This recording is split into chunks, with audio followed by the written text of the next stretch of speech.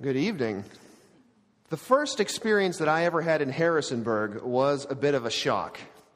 I accepted the job at James Madison University without ever having been here before. In fact, the first time I came to Harrisonburg, I came in my car with all of my possessions in the back, which at that time was pretty much philosophy books and suits. And I arrived at the Walmart on 33. This was prior to MapQuest, and so I wanted to go in to Walmart to get a map so that I could scope out the city and look at a potential place that I might be able to find an apartment. It was about dusk, and it was in the middle of the summer. I got out of my car. I had on some tan linen pants. I had a black sort of silk T-shirt on. I threw on the suit jacket that went with it, which had a black handkerchief. Being from California, it was sort of dusk. If you can justify wearing sunglasses and you're from California, you do. So I still had my sunglasses on, and I marched right into Walmart. I was there looking for a map, but I saw the McDonald's, and I thought, well, I don't really want to eat at McDonald's, but I haven't had anything to eat for quite a while, my drive from Ohio. So I walked up to the cashier, and the first thing that anyone in Harrisonburg said to me was, "Hey man, are you a pimp?" Now, it's amazing how much goes through your mind in a really short period of time and how you question your life decisions. At that moment, I thought something I should not have thought, and then I said something I probably should not have said. What I thought is, and apologies, is I thought, "Oh God, what have I done?" And then I said, "I'm sorry everyone's booked tonight."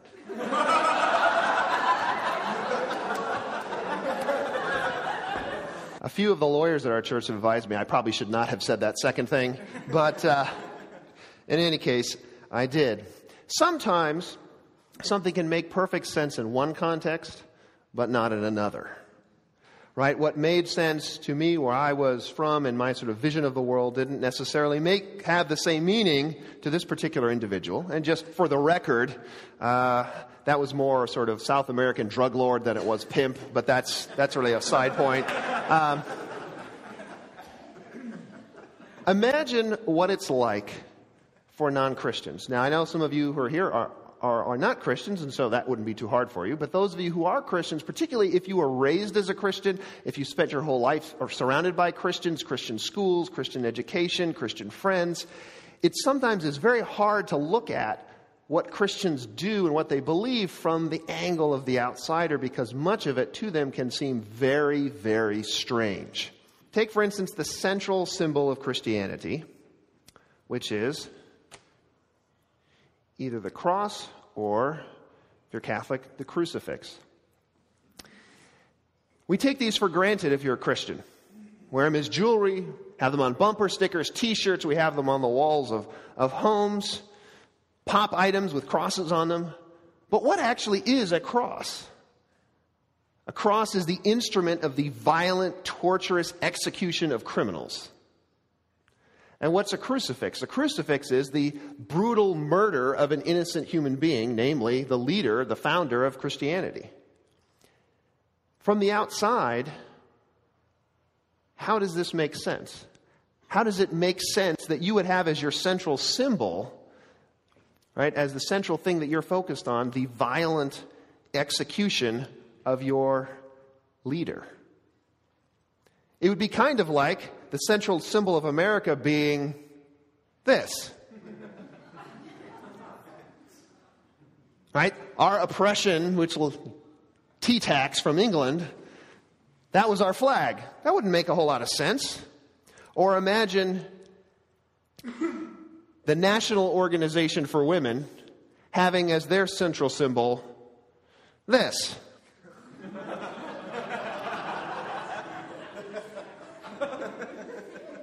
Potential instruments of oppression used as your logo doesn't really make a whole lot of sense. Or imagine the NRA, National Rifle Association, having as their central symbol this. Central symbol of their perceived oppression used as their logo wouldn't make a whole lot of sense. Why does Christianity have at its core a symbol of the oppression and murder of its founder and many of the early Christians who also were crucified? Why would you do that? No one else has done that.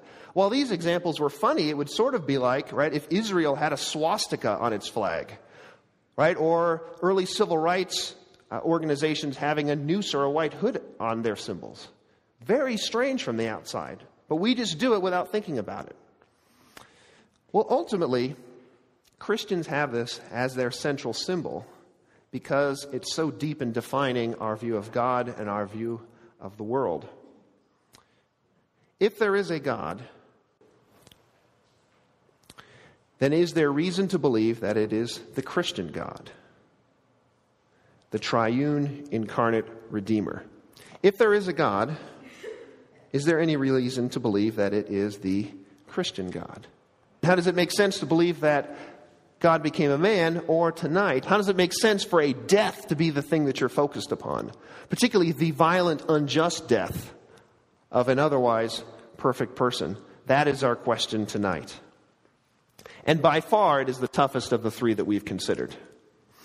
It's the most complex, primarily because if you are a Christian, or if you want to understand Christianity, the notion that God is Redeemer is intimately related to everything else we believe. And so what makes it so complex is how do you disentangle the notion of redemption from everything else, because we don't have 5 hours or 20 hours to go through all of them. How do we do that?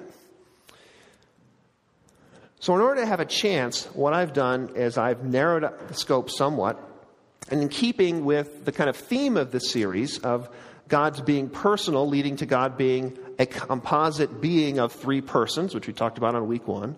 God being so personal that to identify with, to have mutual identification with the humans on earth, he became a human being. Talked about that last week. We're going to focus on God's personal relationship with humanity and how that plays out in the doctrine of redemption. Now, it's important to note that this is not all that Christians believe are part of the doctrine of redemption. Christians also understand redemption in terms of destructive causal forces that human beings have unleashed in the world and that God reverses in redemption.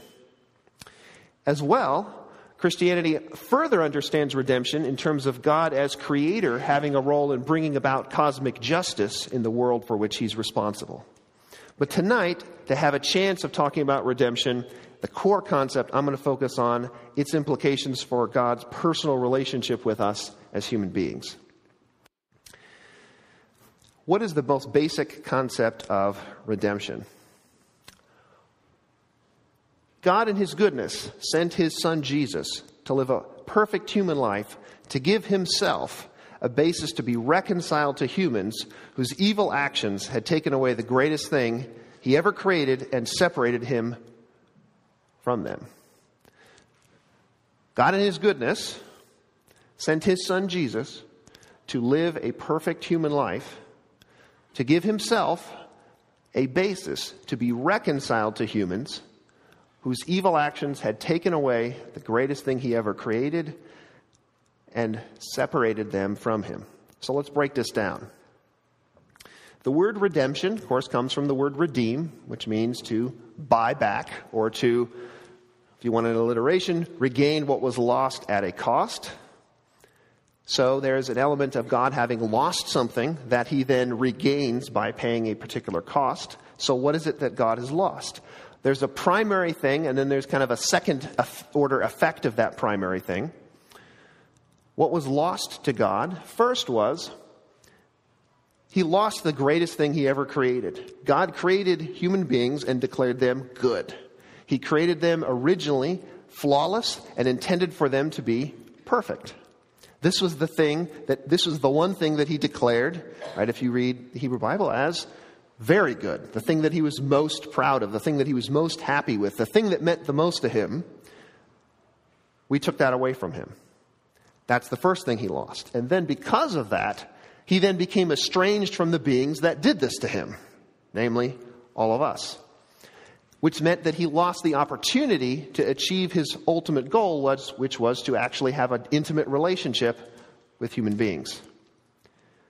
So his greatest creation, the potential for perfection in human beings, was lost, and then He lost the opportunity to have his ultimate goal achieved, which was actually having a relationship with them because of what we had done. What is the cost that he ultimately, on the Christian view, pays to get this back? Well, Jesus' perfect incarnate life and death. We talked a little bit about that last week in terms of God's wanting to identify with us. This week we'll talk about it as an act of God making restitution or restoration for what we took away from him. Now, this is a very complex doctrine, and we're going to lay out a fuller argument in favor of it. But first, before we do, I'd like to talk about two major ways that Christians misunderstand redemption and really create barriers both for themselves and for others to understanding it. Two common confusions. The first common confusion comes out anytime there's a horrible act of crime that's committed that's very public. And some of the victims, families, are Christians. Whenever there's a mass murder, right, and someone's family who was killed was a Christian, you will see them on TV or on the radio very soon after saying what? Saying, we forgive them. We forgive the person who did this. And it sounds very nice, and it sounds very godly, and it sounds very, wow, aren't they amazing? I don't know if I could do that. But it also creates a profound confusion among Christians about what it is that redemption is, what it is that forgiveness really is, because what it ultimately amounts to is believing that forgiveness is nothing more than letting go. That forgiveness is letting go, and the underlying view is that the best response to evil is always to forgive, to always just let it go. Let go of your need for some sort of restitution or some sort of retribution. Let go of the pain, let go of the anger, let it all go. What's interesting about, if you think about all these famous cases where you see this, is that they are doing this before the criminal has even admitted that they did it. They haven't shown any sign that they admit they did it, or that they thought it was wrong, or that they're prepared to do something to make restitution for what they did. There's not even an acknowledgement that they're guilty, and yet they're already being forgiven. That's not the Christian view.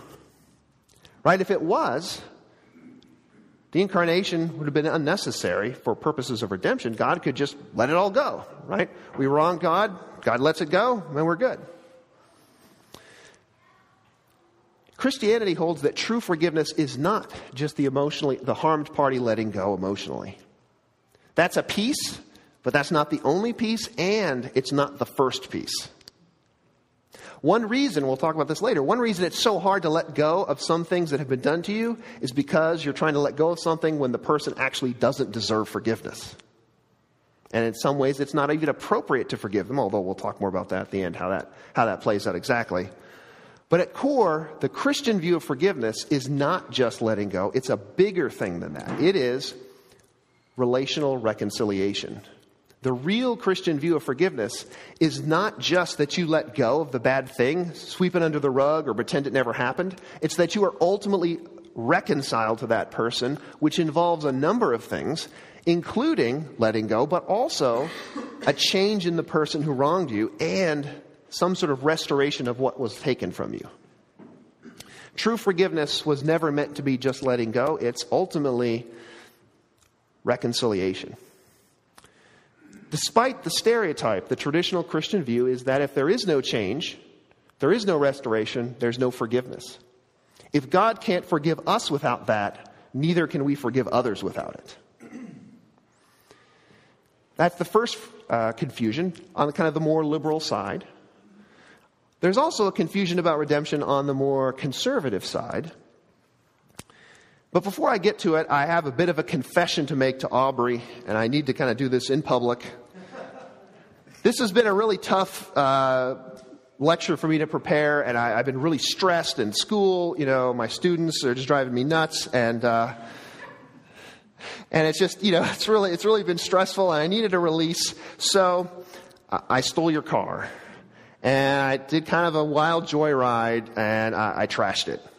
Right? I mean, I was doing, donuts. I was doing Dukes of Hazzard jumps. I figured I'm in the South. Let's give it a shot, right? It ended up flying over a cliff. I'm okay, but it's totaled.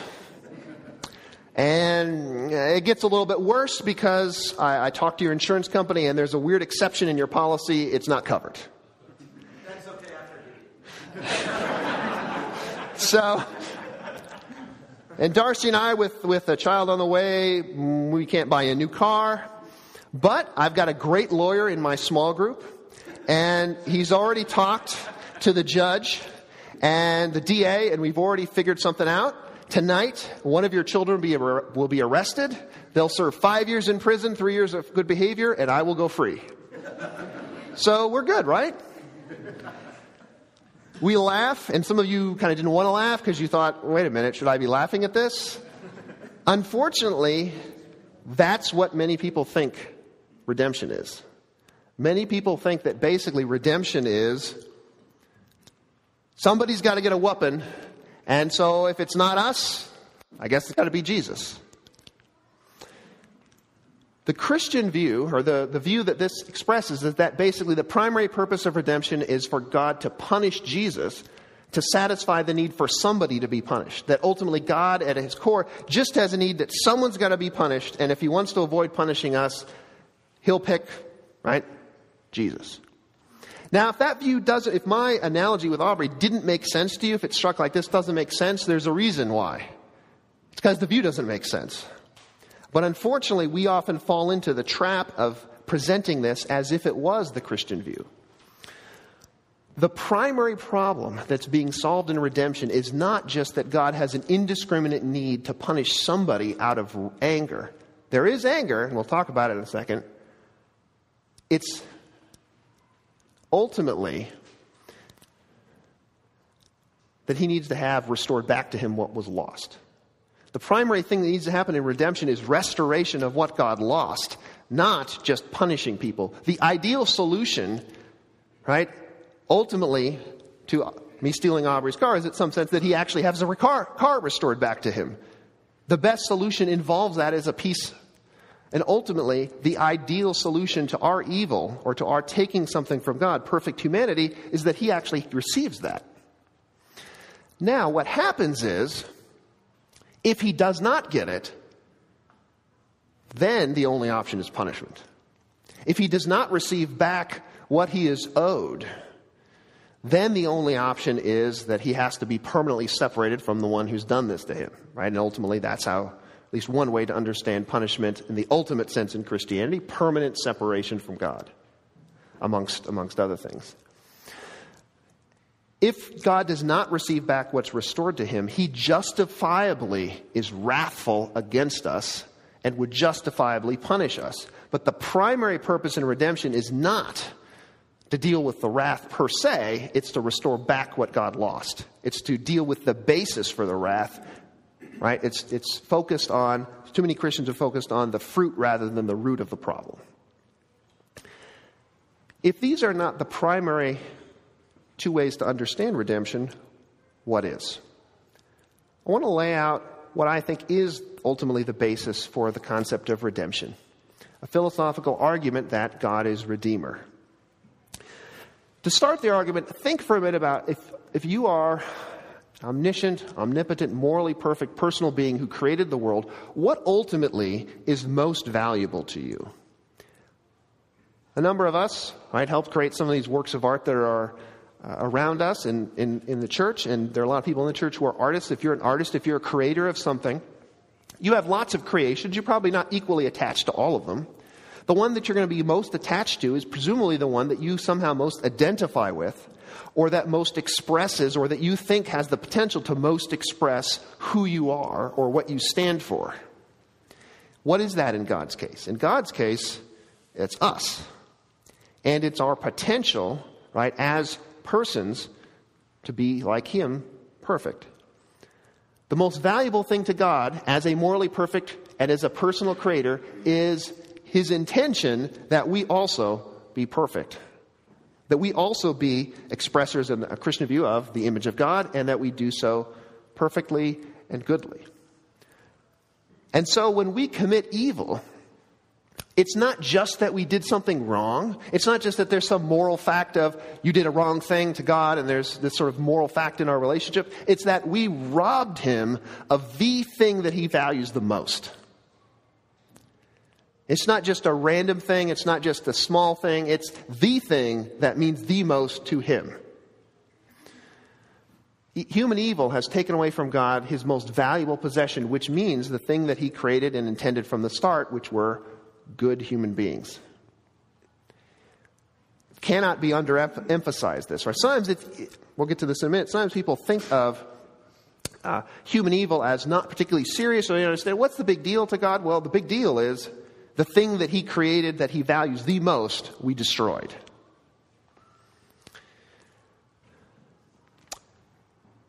It's not good to ignore problems that emerge in a relationship. Within a lot of theistic traditions, including Christianity, the relationship between God and humanity is often described as the relationship between a man pursuing a woman romantically. Imagine that you had a friend who was a man who was pursuing a woman, and the woman he was pursuing trashed his vintage, perfectly restored from scratch Harley Davidson motorcycle. Right? That this guy, his pride and joy was that he found in a junkyard a vintage Harley Davidson. He restored it up from the bottom, perfect condition, and this woman destroys it. And then he does nothing. Presumably, you would tell him there's something wrong here. Right? You can't ignore this. There has to be some response. Now, that's not to say that there's not a way to solve this problem in your relationship with her. That's not to say that it can't be dealt with, but you can't just ignore it. Something has to be done. God is morally perfect, can't just ignore this problem, right? Something has to be done about it. So he has essentially two options, just like your friend would have. Either they deal with the problem in the relationship, or they terminate it. That it would not be good to remain in a relationship that had such significant problems. And so that's God's situation with us. God's got only two options. He either addresses the problems, which means that his loss is restored, and we change from the condition that we're in, or he ultimately has to terminate his relationship and be permanently separated from us. To understand the Christian view, you've got to understand that on the Christian view, redemption was not an option for God, it was necessary for God. In other words, God's only way to avoid permanent separation from us was redemption. There was no third possibility of no redemption, but still have a relationship with humanity. The only way that a good God could have maintained or ended up with a relationship with us was to deal with the problem, and the problem requires restoration and transformation in us. Now, here's the problem. Oh, we haven't got the problem yet. God has strong reason to want to make reconciliation possible. God, as a morally perfect being, does in fact love us as other persons, wants to be restored to us, wants to make it work out. God's desire is to do that. But the problem is, we are not in a position to restore his loss. There is nothing we can do to undo what we have done. Right? If what he lost was the potential to have perfect human beings, that ship has already sailed for us, and no matter how hard we try now, it's not coming back. No amount of being good now, no amount of trying now, no amount of anything now is sufficient. And so anything that we would offer to God at this point would be like me just giving Aubrey back a trashed car and say, there you go. That doesn't restore anything. That's the problem. We're just giving back to him the thing that is the source of the problem in the first place. We are not in a position to restore what was lost. And so even if we were to effect some sort of change in our life, it still wouldn't have addressed the core problem. Both things must be addressed.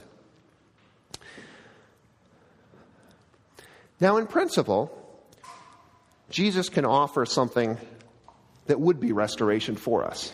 So within the Trinity, right, typically, if you remember back to week 1, there's the notion that the Father, the Son, and the Holy Spirit have some differential of roles.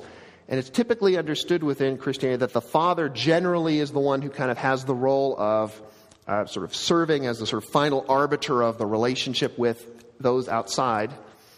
And so Jesus, in principle, could, since he is not a human prior to the incarnation, and hence doesn't owe the Father a perfect life as a human, since he's not one.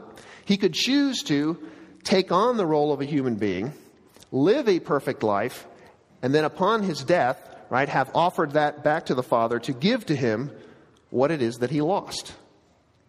God would actually receive the thing that was taken from him. He would receive perfect humanity. And in fact, technically speaking, he actually gets something better, because what God actually lost was not perfect humanity. He lost the potential for perfect humanity. So he actually gets more than what he lost, which gives it a reasonable basis for him to say, this could be restoring what was taken from me. So if we, in response to God's sending Jesus to make restoration on our behalf, if we were to renounce the evil ways that we've engaged in and then rely upon Jesus' life and death as our way to restore God's loss, that new view of life would be a change for us. Right? So that potentially, our response to what Jesus does could then bring about, or begin the process of bringing about, the second piece of what God needs, which is a change within us. So if you put all these pieces together, that we've robbed God of the thing that was most valuable to him, which would be perfect humanity, that a good being could not possibly just ignore this problem in the relationship, and so then he has the option of either being permanently separated from us or deal with the restoration. And then he wants there to be restoration, but that we're in no position to make it. The only option is that someone else has to make the restoration for us, and the only one who could do that would be for God to essentially do it himself. So if he does that, Jesus comes, lives, and dies a perfect human life. God then receives what he had intended to have all along. Restoration is made. If we then respond by adopting a new view of the world that at its core is renouncing the evil that we've done and depending upon Jesus' actions to make restoration for us, then in principle, God would have both sides of what he needs to be restored. So it would follow that God has strong reason to do this. His desire to be restored to us would then demand that he send Jesus to make restoration for us. God has strong reason to provide himself with a perfect human life, God incarnate Jesus, and thereby create a basis for reconciliation with humans. If they reject their evil ways and rely on the offer of Jesus, help to restore God's loss on their behalf. The longest argument we've looked at, the deepest and sort of most complex of Christian doctrines, but at core what it comes down to is that what God values most we took. He cannot ignore that. He cannot sweep that under the rug. Either it is restored to him or he has separated it from us forever. We can't restore it. He wants to be restored, and so the only option is that he restores it for us. Now, this might raise some objections. In fact, it raises lots of potential objections. I want to take a look at two common objections to redemption from the outside, one that's from a more kind of liberal side and one that's from a little bit more conservative side. The first objection is the person who says, wait a minute, why do I need to be redeemed? Why is all this necessary? I'm basically still a good person.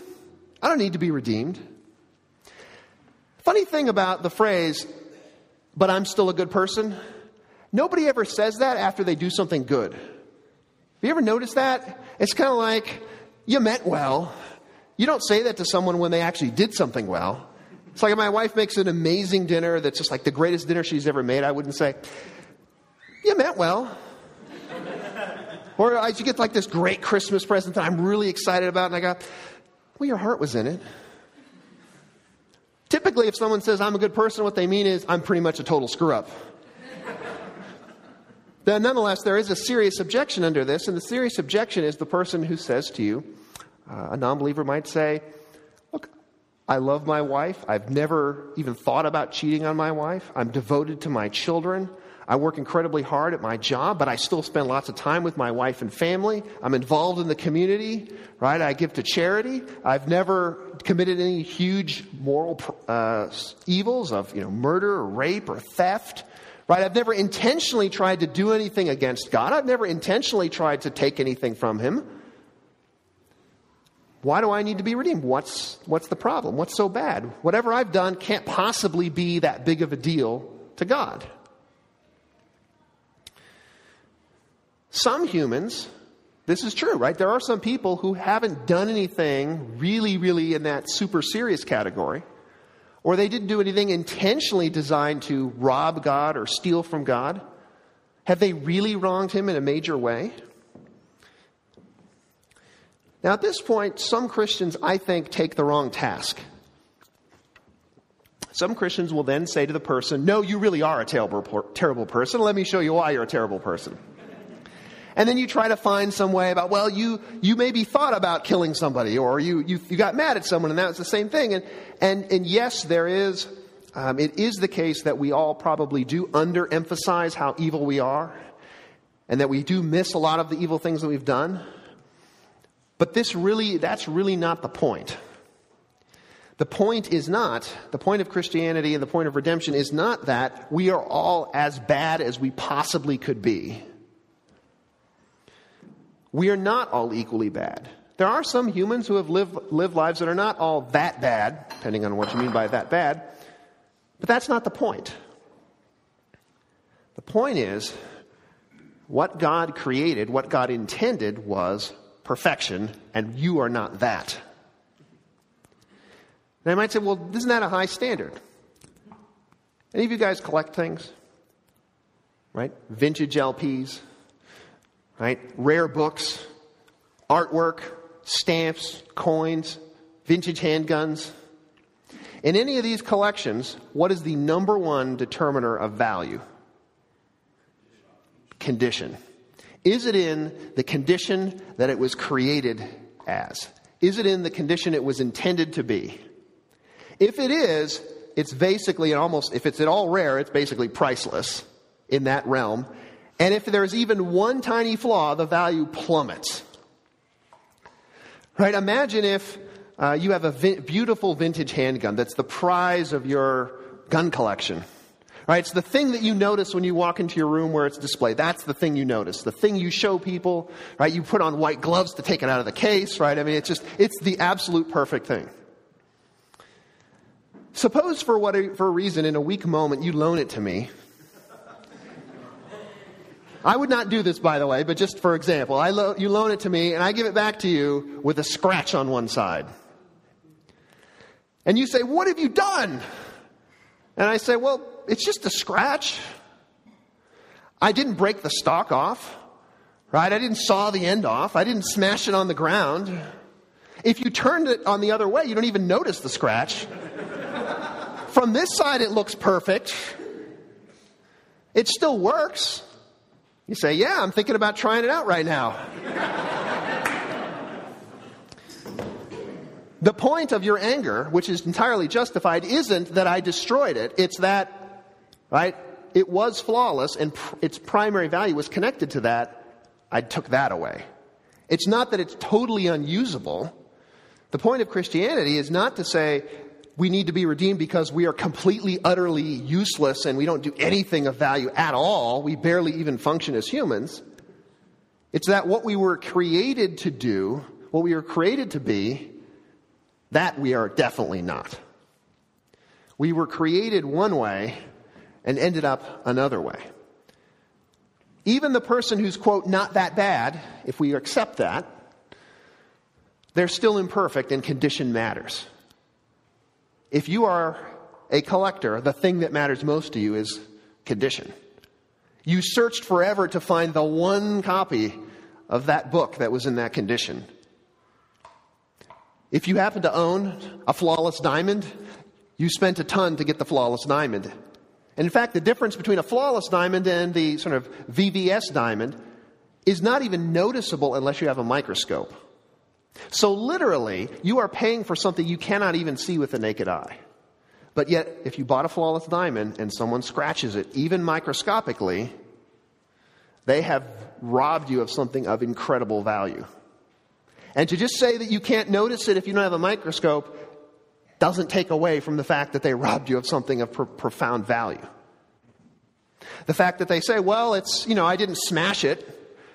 It can still cut glass, right? It can still, right, be used for a laser. Well, yeah, but that's not what they bought it for. They bought it to be a flawless diamond.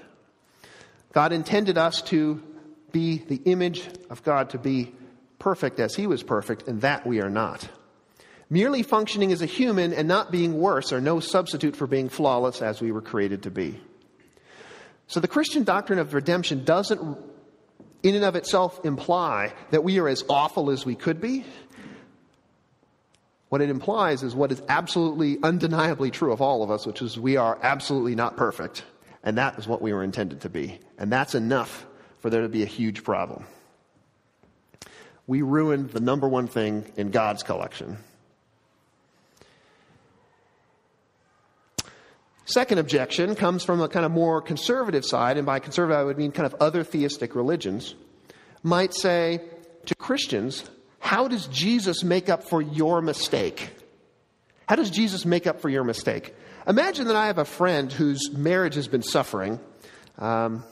His wife feels that the romance is gone, right? He hasn't been kind of fulfilling his obligations to romance his woman, and things are going rough. And I say to my friend, I say, you know what? I know exactly what you guys need. And it's ironic because today in the mail I just got these 2 tickets to this just amazing event in Washington, D.C. It's this great black tie ball. There's going to be a 5-course meal from just this. They're flying in a French chef to cook it, right? There's going to be dancing. There's going to be amazing entertainment. There's even 2 nights in a 5-star resort. There's going to be like a spa massage and a great breakfast buffet the next day. There's a perfect tuxedo to wear. There's a great dress she should wear. Why don't I take her? Now, think about it, that doesn't solve my friend's problem, right? Because, in fact, now he has another problem, right?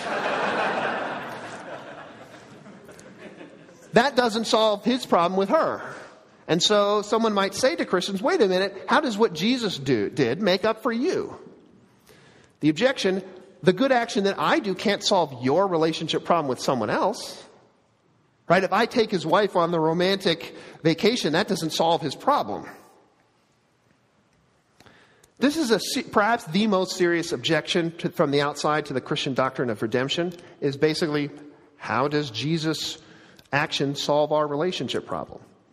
Well, we've got to be precise about what aspect of the problem we're talking about when Christians talk about redemption. God's primary loss, the core of the problem, is that He lost the potential for a perfect human being. That is something that He created that's not just something that's about His relationship with me. That's something that He has that exists beyond our relationship.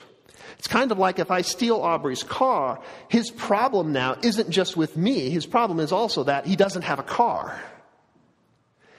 That problem doesn't exist for him just in the context of his relationship with me. The problem comes up anytime he needs to drive somewhere or his wife needs to drive somewhere. Right? The problem transcends just me. And because of that, there's the potential that a third-party action can make a difference. Jesus' perfect life and death would restore what God lost. It'd be like someone giving Aubrey a new car. Now that in and of itself doesn't completely solve our relationship issue, but at least removes that one barrier.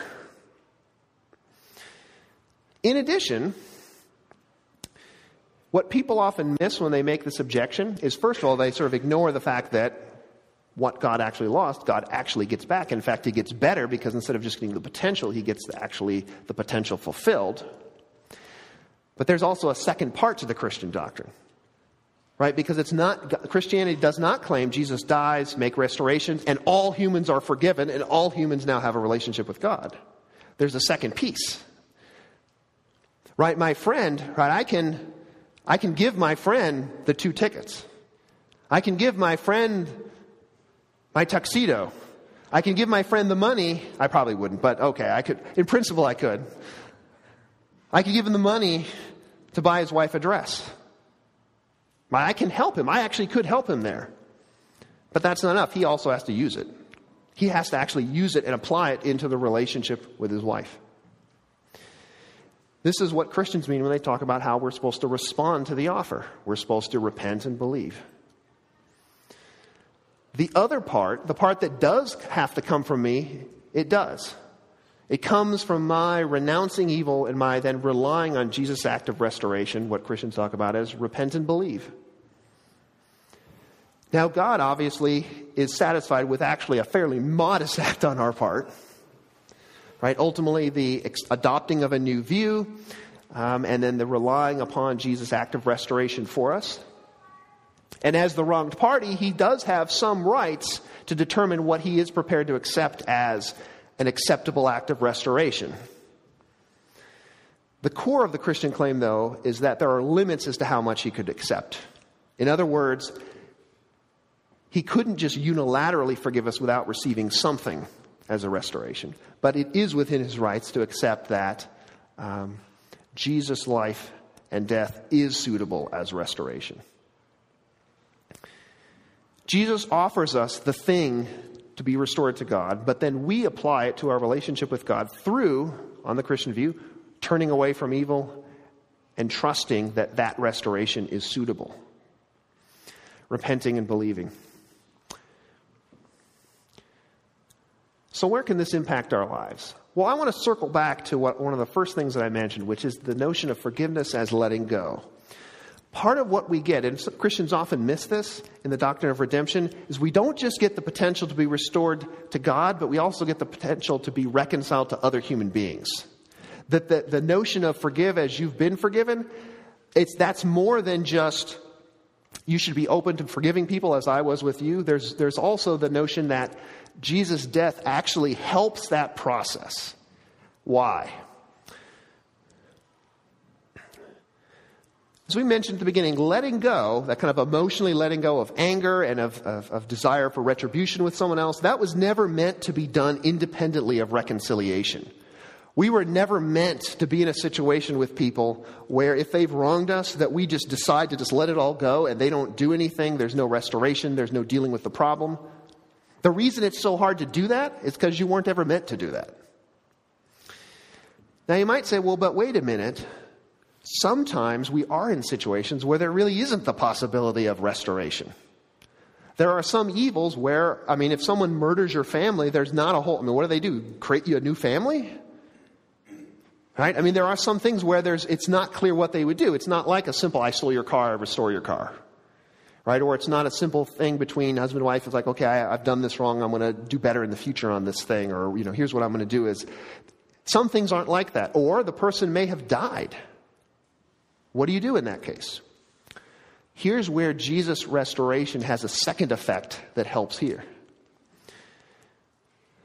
Sometimes it is true that in our brokenness with other humans, it's so severe that we are in no position to be reconciled to the other person, either because they're unwilling or they're gone, or it's just so bad that we just don't even know what to do. In those cases, yes, it is psychologically healthy to find some way to let go of what happened. But how do you do that without restoration? Well, Jesus' life and death offers us something greater than what we lost. In other words, in Jesus restoring to God what God lost, he also then offers us the chance to have a relationship with God, which is greater than whatever someone else has taken from us. In other words, that there's a kind of lateral effect of we get from God something greater than what anyone else could ever take from us, which is the chance to know God again. And that potentially can help us to have the wholeness to be restored to that person, or at least to be able to let it go. That we can let it go because, yes, maybe that piece will never get back, but God gives us a bigger piece to fill the hole. Now, obviously, there's a lot of issues that get involved with this. This isn't a full account of how this would play out, but I think it's worth just noting that redemption isn't just about us and God. It also gives us help for us and each other. Of course, the biggest implication of a Redeemer God is our relationship with God. All of us undeniably have done evil and have robbed God of a perfect creation and the hope of our lives being perfectly good as he intended them to be. Undeniably, we've all done that. Even if you think you're a decent person, You don't think you're perfect, and so clearly you've at least done this. There's nothing we can do that will ever put that back. We can't go back in time and become perfect. As a good being, God can't ignore this problem. Something has to be done about it.